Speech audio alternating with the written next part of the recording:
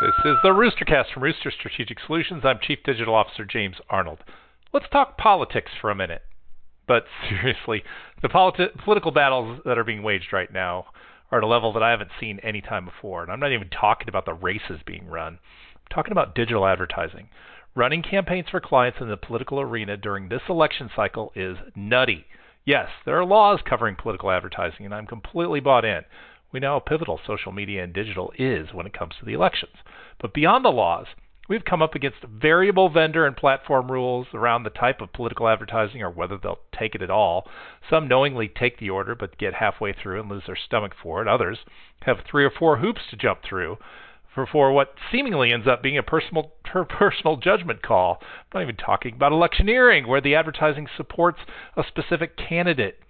The heated nature of this year's politics and the schizophrenic nature of the attacks on Facebook and Twitter and others. We want you to block hate speech while simultaneously not moderating or correcting anything, has digital media on edge, not to mention Section 230, reform and what that could mean.